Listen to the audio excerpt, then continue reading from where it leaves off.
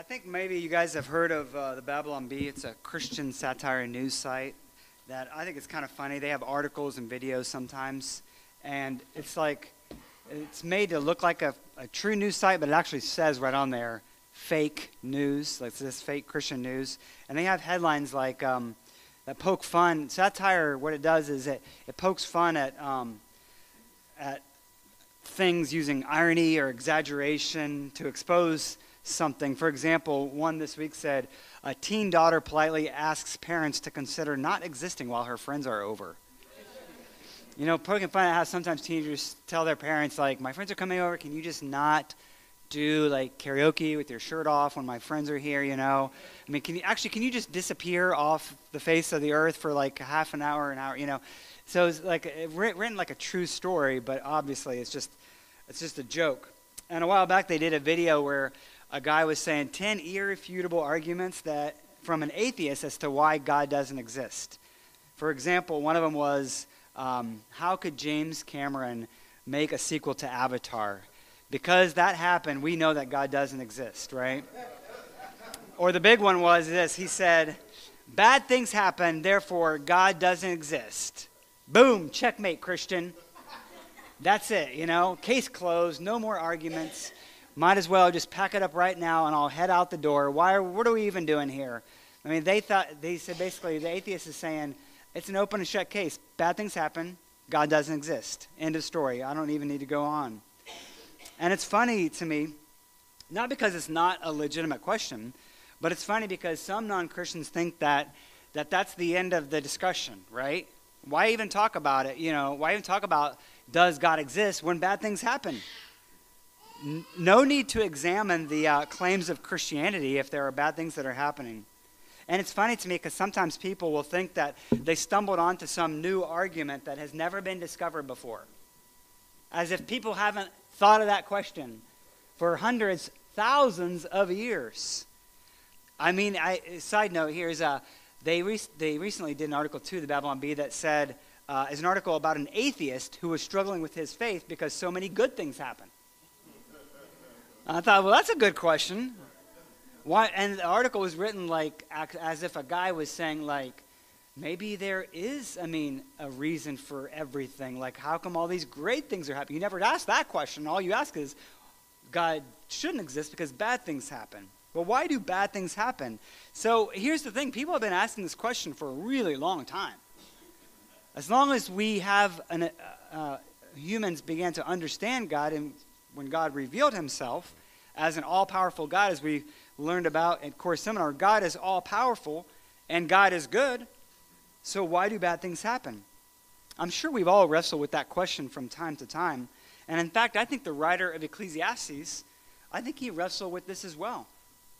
If you heard the message from last week was chapter 3, and we talked about how God is working out everything in his time. That there's a time and a season for everything under heaven. And that God is working all things out for good for those who love him and are called according to his purpose.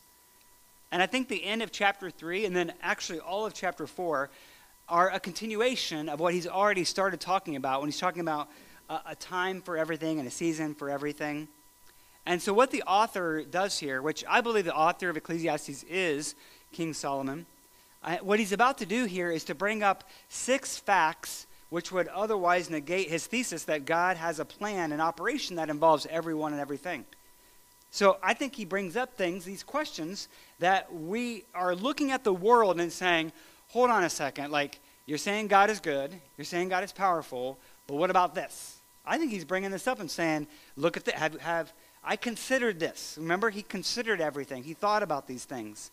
And so the big takeaway for us today is that, because I really feel like, I don't know about you, but Ecclesiastes, this was written a long time ago, and I feel like this is so applicable for modern life today. Which is all of Scripture, I know, I get it. But like, especially this is what we're talking about. So the big takeaway here is that despite arguments to the contrary, and even when things don't really make sense, God is still on his throne, and God is still in control. God is still on his throne, and God is still in control. So let's take a look at what the author of Ecclesiastes has to say here. I mentioned last week that verse 15 is really difficult. Now, if you're looking in your Bible, you'll see like maybe a massive paragraph break between verses 15 and 16, maybe even a headline that the editors of our Bibles have put in. Now, if you have a reader's Bible, which we were talking about last week with somebody, like if you have a reader's Bible that doesn't have those breaks, it just might run continuously, which is how they would have read it. Well, a lot of people looking at this think verse 15 kind of goes with verse 16 too. So it operates kind of like one of those hinge verses where you could put it with the paragraph before or you could put it with the paragraph after. And it's another one of those phrases that the author of Ecclesiastes, it's like really confusing. So in the ESV, it translated as what God seeks has been driven away. And then if you look in the footnote, it literally says, it could also be translated as God seeks what has been pursued. And so that footnote, it makes it seem like if you translate it like that, it goes with verse 16 here. That it's talking about God's, it's a run-on from God's sovereign and enduring work and about how God has divine justice and how that works, fits in with human injustice. And so he brings up this first stumbling block to think about when we talk about, well, God is good and God is sovereign. In verse 16, he says, moreover, I saw under the sun that in the place of justice, even there was wickedness, and in the place of righteousness, even there was wickedness. And so this is a lesson that the writer of Ecclesiastes gives to us. He brings about this fact that you all learned from the time that you were a young kid, right? If you're in kindergarten, first grade, second grade, maybe some of the kids here can testify to the fact that they wanted something to turn out a certain way, and the parents said, it's not going to happen that way. And what does the kid say? Well, that's not fair, right? And what is our response as parents in our wisdom? Life isn't fair. That's right. It's a good lesson for you kids to learn at a young age that life isn't fair, right?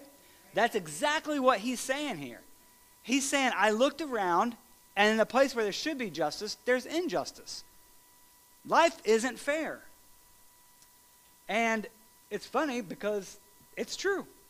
The biblical prophets, men like Amos and Jeremiah, they were always crying out for justice. And rightly so, because justice is one of those deep longings of the human heart. And the author here acknowledges that where there are those places where there should be justice and there should be righteousness, oftentimes we look at this world and what do we see? We see wickedness in the place.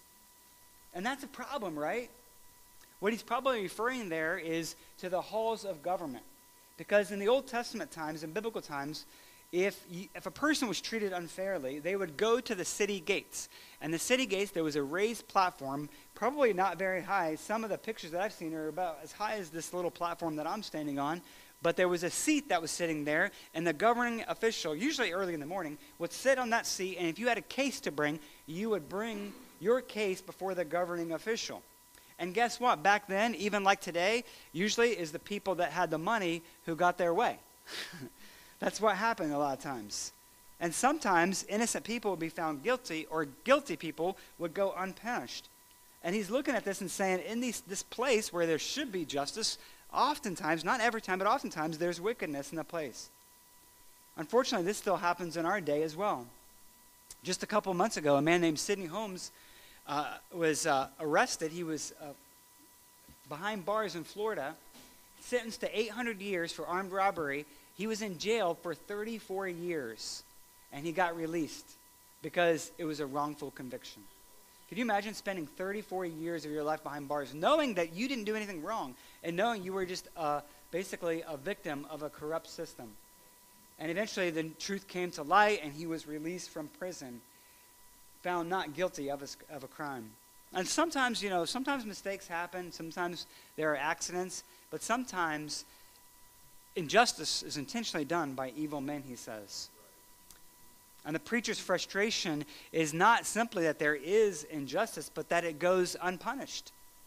According to Martin Luther, talking about this passage, he said, he's not complaining because there is wickedness in the place of justice, but because the wickedness in the place of justice cannot be corrected.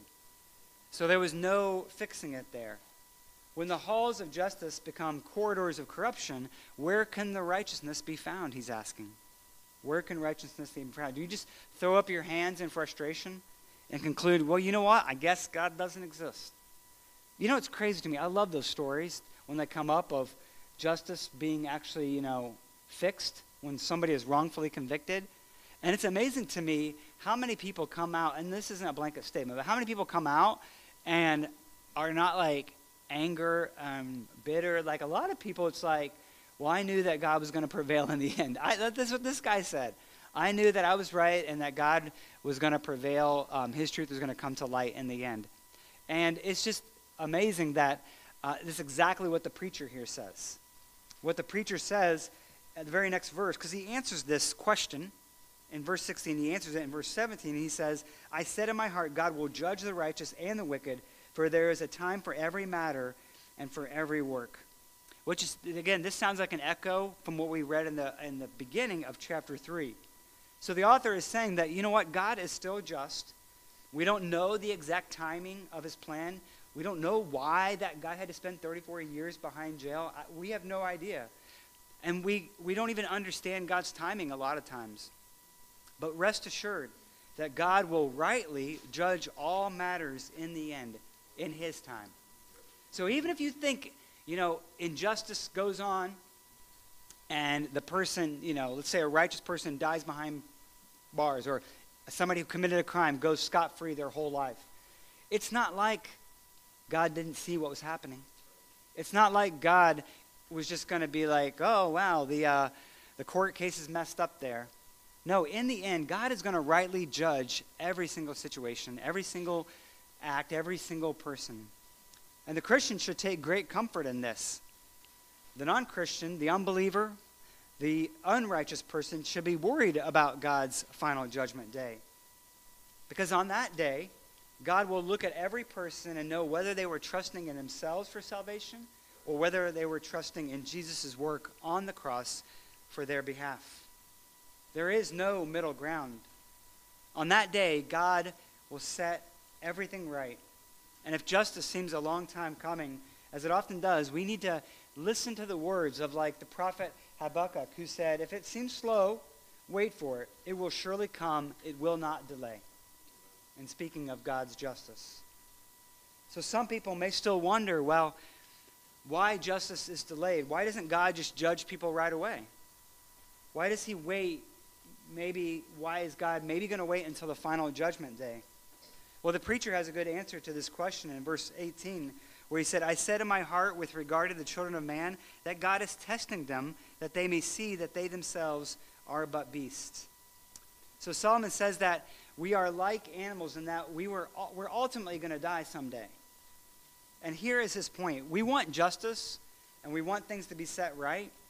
But what about our part in this injustice? That is our problem. God cannot hold evil and injustice accountable without holding us accountable in our parts in those things as well. The problem is not that we don't recognize unjust acts. When someone wrongs us, let's say they steal our identity or they take something from us or they break into our house, what do we want? When somebody wrongs us, we want justice right away. But what happens if we get pulled over for speeding? What do we want? We want mercy. We want justice for others and mercy for ourselves. We need to recognize that even though we cry out for justice, in actuality, we maybe don't know what we're asking for. I like how Tim Keller said this. He said, are we not glad that Judgment Day was not in 1968? Many of us would not have existed. Are we not glad God does not set evil right immediately? None of us would be here. So we are thankful for God's grace. We are thankful for God's mercy that he shows to us. And Solomon tells us in this section in Ecclesiastes 3 that the wages for our part in this injustice, in this world, is death. The wages of sin is death. And death comes to us all. Solomon reveals this similarity between men and beasts and to show that how we don't have any advantage over to them because both humans and animals both die. Life is passing for both men and animals. And that brings us to another very confusing statement here that the author makes. Because if you look at verse 21, it looks like he's he's asking this question that as if he says, I don't know what happens to the souls of men like we don't know what happens to the souls of animals. Personally, I don't really know for certain, but I don't really think they're going to be animals in heaven. I know that movie says all dogs go to heaven, right? I'm not going to talk about where cats go. But the Bible doesn't really speak about that God put the image of himself into mankind. And so I don't really think he's actually questioning that as if he doesn't know the answer. I think he's asking the question as if he knows the answer and he wants you to think about this. Because later on in chapter 12, verse 7, he affirms that the spirit of a person returns to God after death. So I don't think he's just in this verse saying, who knows what happens to the spirit of humans after we die? No, he says it in chapter 12, what happens. And so I think he's asking that question to get you to think about it. To get you to think about how we are the same as animals and the fact that our life is going to end, but we're different in animals and the fact that our spiritual life will go on forever.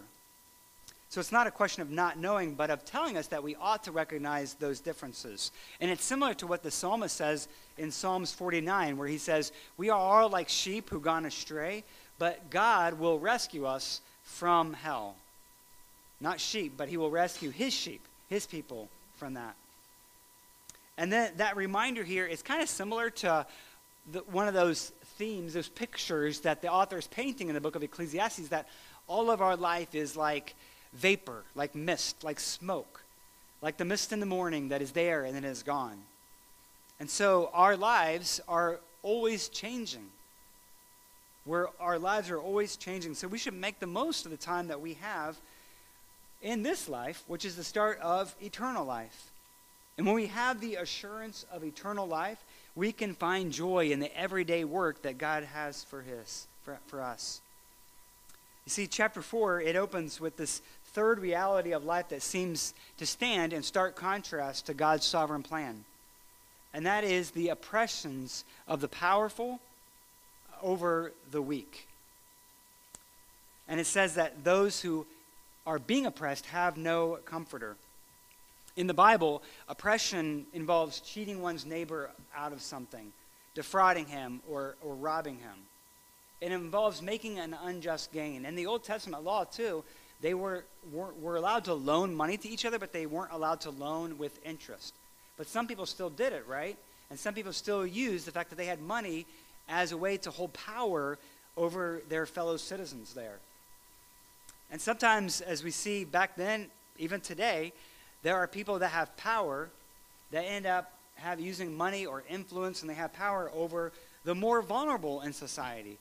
The poor, the widows, the orphans, and the strangers. We know that those are the groups of people that God is constantly telling his people. He wrote it into the law, and then he's constantly telling his people, watch out for this. Don't mistreat these people. But we know that God's heart is always for the most vulnerable. It's written into his law over and over again. God says, render true judgments, show kindness and mercy to one another. Do not oppress the widow, the fatherless, the sojourner, or the poor. And let none of you devise evil against another in his heart.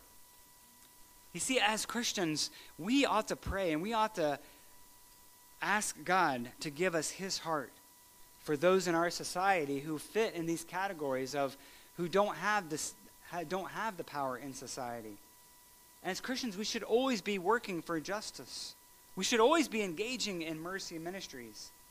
And we should also understand that we live in a fallen world, and we know that we're going to work our whole lives, but things aren't going to be set right until Jesus comes back again. But as Christians, we know that Jesus is coming back again. We can have that assurance. The reality is so painful that the teacher here, he actually says, in a way, it would be better to not even be alive, to have never been born, because of the difficulties in this life. The fact that we live in this broken world where people get taken advantage of and they don't have a comforter. The fourth roadblock reality from Solomon is that in verse 4 here, it says that envy is the root of so many problems. Envy is the root of so many problems, especially seen in the business world, which I think he's actually talking about the business world here. being a part of business and being industrious is a good quality to have. Proverbs, which I believe that Solomon also wrote, he talked about the importance of working hard and that sort of thing. It's not necessarily a bad thing, but often the rule of business is kind of like the law of the jungle. It's the sin of envy that leads to so many other sins.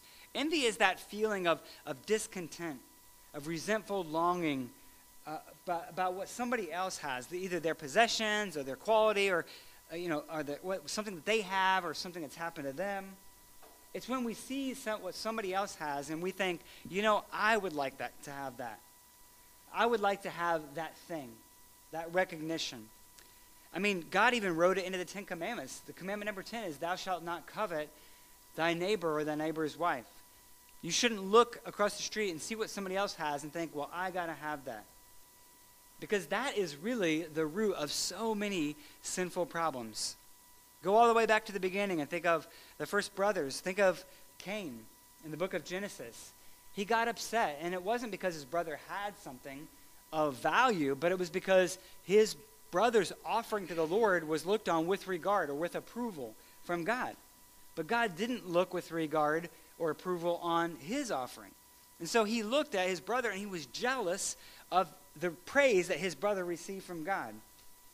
God did not accept Cain's sacrifice in the same way. So Cain killed Abel. Even after God warned him, hey, look, sin is crouching at your door.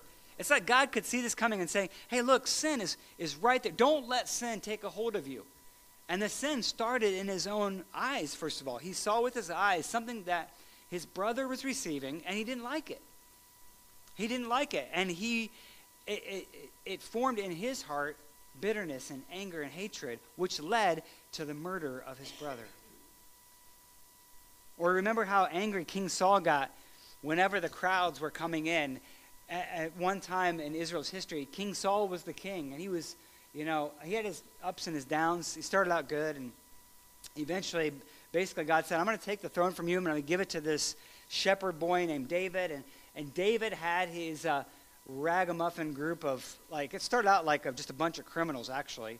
And then they ended up becoming known as the mighty men of David. He had 600 people. And David was always running and then always fighting and always being attacked and trying to defend himself. And it was like this whole drama that played out. And people began to be aware of this. And one time, Saul heard the crowds were all celebrating, and they were singing a song that said, Saul has killed his thousands, and David has killed his tens of thousands. And Saul was like, oh my goodness, no. He was so angry. He wasn't like, I have killed thousands, Yeah, everybody celebrate me. No, he said, why are they singing about David? It made him so much more angry that he wanted to get rid of David because of the approval that David was getting, the recognition that David was getting from the crowds. And, crowds are fickle, Crowds are fickle. They were all into Saul, but then they're like, oh, look at David over here. And then they started celebrating him. And then this made him so angry. Well, the preacher here, he's talking once again about this topic of work, which he's already addressed. So work is a gift from God. But like all of God's blessings, work can be distorted by sin.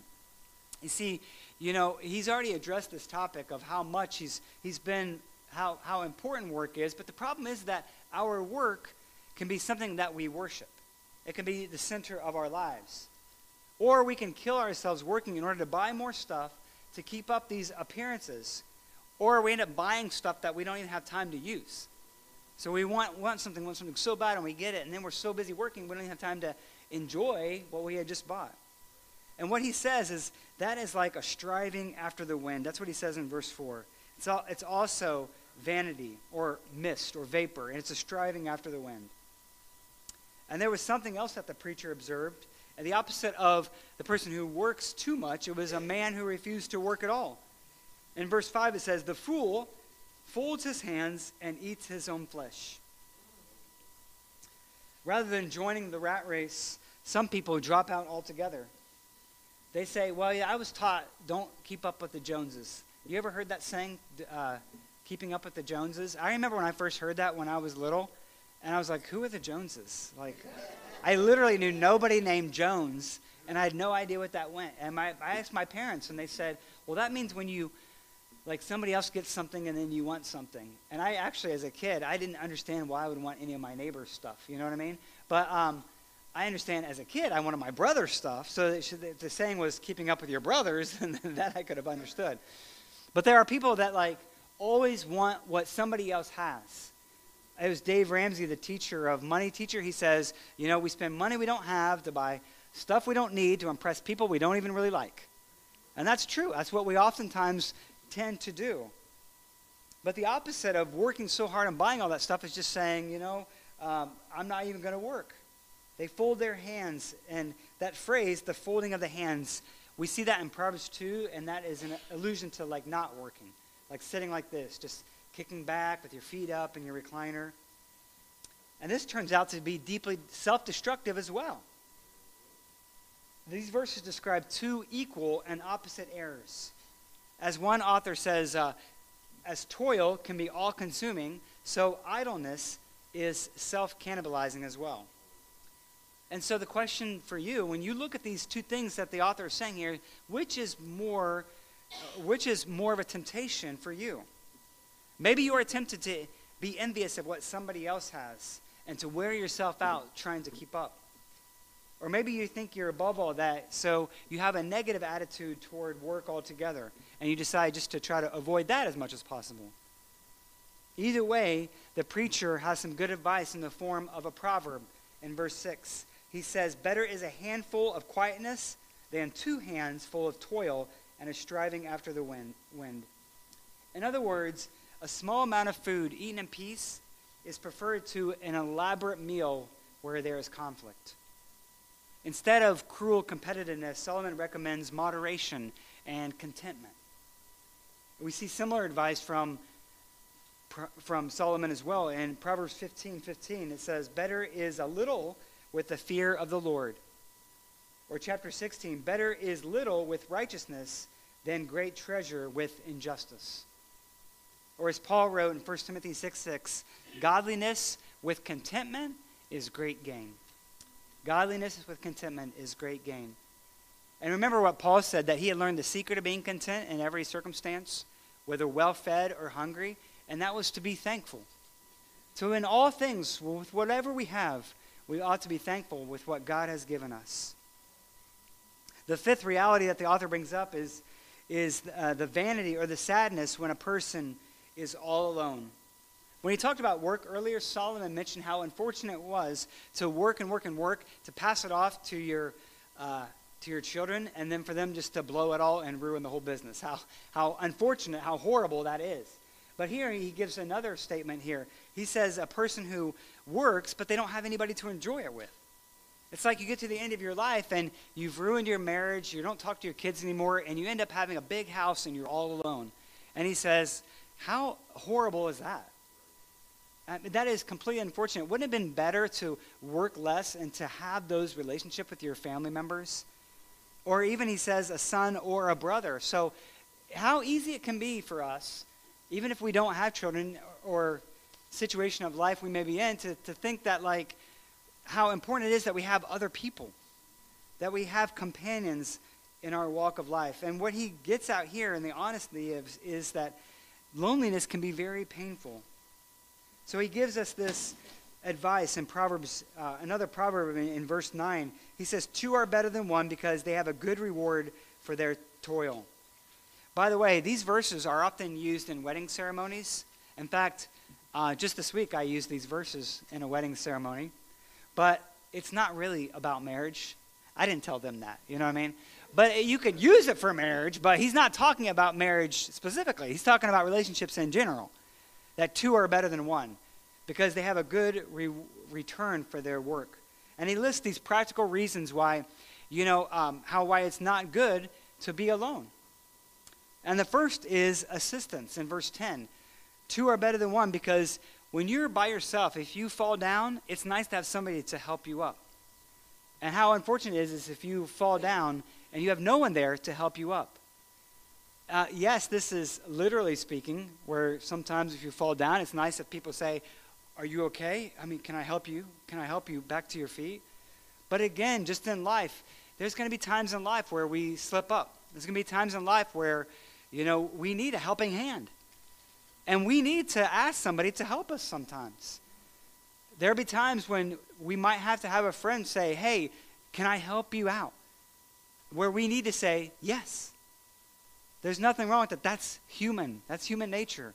We all need to rely on other people. And also, he says another thing to keep in mind is there's assistance, but there's also comfort. In verse 11, he says if two lie down, they are able to keep warm. Now, this is also practically speaking, because whenever people were traveling back in their day, it was a lot better to keep warm with another person. In fact, I heard a story of this even happening today. There used to be a guy in our church who was a big hiker. He would hike parts of the Appalachian Trail. And he told me a story one time when he was hiking. Along the Appalachian Trail, there are shelters that, as they're marked on the trail. You're going to go to those. You try to get there for nightfall so that you're not sleeping out under the stars. And you want to get to this lean-to, this open-air shelter. And he said there happened before where he's hiking. He gets into the shelter. He gets in there by himself, and he gets in a sleeping bag, and he gets comfy, cozy. He falls asleep.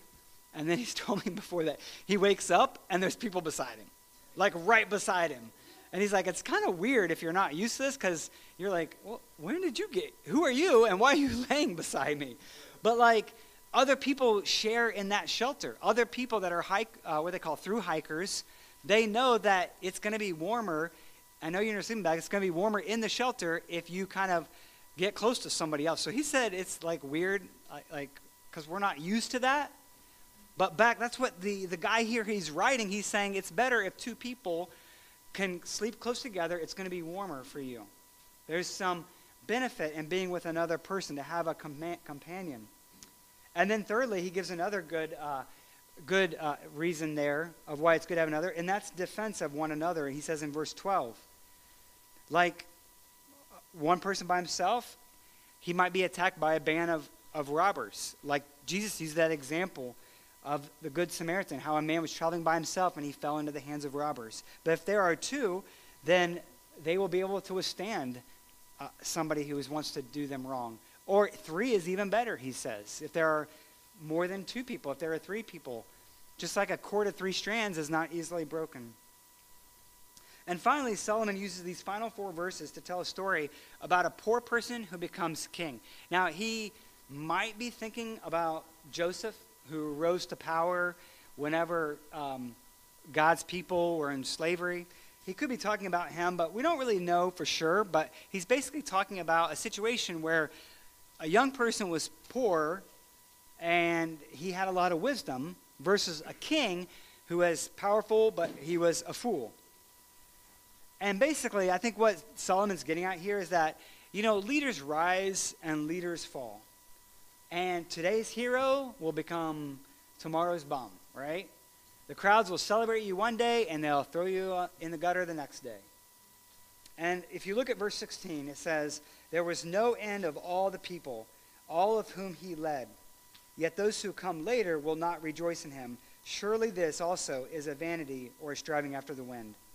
In other words, there's a lot of different ways you can look at this paragraph, but I think what he's saying here is things change.